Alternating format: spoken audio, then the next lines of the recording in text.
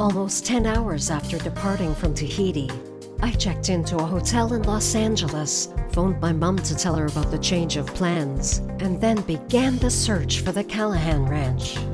I thought about just calling to say hello and get a better idea of where Link was in his life, but I decided against it. After all of these years apart, I felt I really needed to see him in person and look into his eyes again. The outcome be damned. I wondered if my dear friends Ginny and Natalie were looking down from heaven, debating the wisdom of my decision. After much research and a few phone calls, I learned that the ranch was in Colorado, about a half hour from Durango, a town of about 16,000 people. The pictures of the surrounding area were breathtaking, and I could understand why Link was always so captivated by it all. I decided I would fly from LA to Albuquerque, rent a car, and then drive almost 4 hours to the ranch. Then fate had to whisper in my ear, casting doubts on the intelligence of my plan. Remember, Cassie, falling in love makes people stupid, and falling in love a second time with the same person? Well, that's just doubly stupid. What if he's happily married, has kids? Is it fair to throw a wrench into his life after all these years? And is your heart really young and resilient enough to withstand another heartache? I really could have used Natalie's analytical mind to help me navigate my emotions. But after a long deliberation, I dismissed fate's warning and booked my flight. I wish I could have relaxed and enjoyed the sights of LA while I awaited the 2 days for my departure, but that was not to be.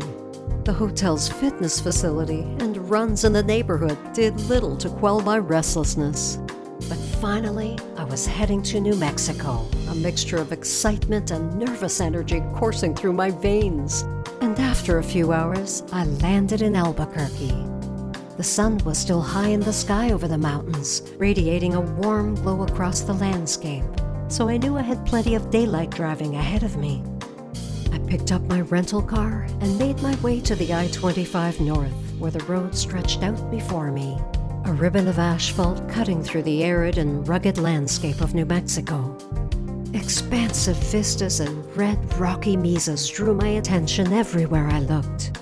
But it was more than just a scenic route through the American Southwest. It was a path to my past, and a chance to rekindle the romance that had flickered but never truly died. As the miles rolled by, my mind continually wandered back to when Link and I had first met, replaying these memories like an old-time movie reel, each scene vivid and unforgettable. And at times I would fast forward, imagining how seeing Link again might play out, both the good and bad results. All these mental gymnastics did, however, was make the trip go faster. Gradually the landscape changed as I gained elevation. I entered the Jemez Mountains and the Santa Fe National Forest, where the countryside became more covered with pine and juniper trees.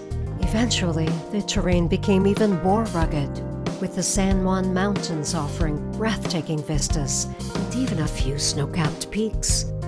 I could have stopped to take in the panoramic views, but today, in this state of mind, it wasn't meant to be. Close to dinner time, I rolled into Durango, its downtown steeped in history and rich in the ambience of the Old West. I stopped for a coffee and to confirm directions, and soon I was on the final leg of my journey. When I finally arrived at the Callahan Ranch, the immensity of the land unfolded before me, with beauty stretching out in every direction. Nestled beneath a sky that seemed impossibly vast, the homestead itself was a rustic masterpiece, a testament to the rich history of Link's family. I cautiously got out of the car, my eyes scanning the picturesque landscape, taking in the grandeur of the property. A ranchman with an amicable smile approached, asking if he could help me. "I'm looking for Lincoln Callahan. Would he be around?" I asked, but then quickly added, "But he isn't expecting me, so I hope that's okay." I wasn't sure why I tacked on the last few words, but clearly I was on edge. "I'm sure it'll be fine," he kindly replied. "I'm Josh, Lake's brother," he continued as he extended his hand to shake mine. "He's around back. I'm going that way, so let me take you to him." I thanked Josh and wanted to say more, but instead walked silently and nervously beside him. my thoughts racing in every direction. As we turned the last corner of the ranch house, Lincoln was indeed by the corral, his distinctive silhouette etched against the amber hues of the setting sun, his focus solely on the horse and rider inside the pen. I hadn't seen him in over a decade, but his physique and mannerisms were unmistakable. His tall figure leaned against the fence, his weathered cowboy hat casting a shadow over his features. I caught my breath as I saw him. The same thick, tousled hair, the same beautiful face, all came flooding back to me in an instant. Then I saw on the other side of him a young girl, gently tugging at his sleeve, desperately trying to get his attention. My heart plunged into the pit of my stomach. It could only be his daughter, precocious and beautiful. Just then Josh called out to the girl, "Emily, you should come now. It's time for bed." And as he spoke, Lincoln turned his head toward us. Would I see the same 1,000-watt smile that had so captivated me way back when?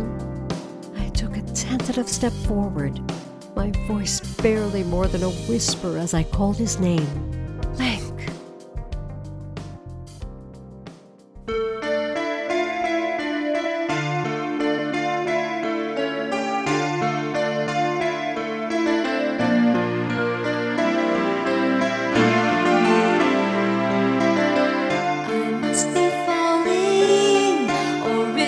Just a dream, no, this is it, there's no in between.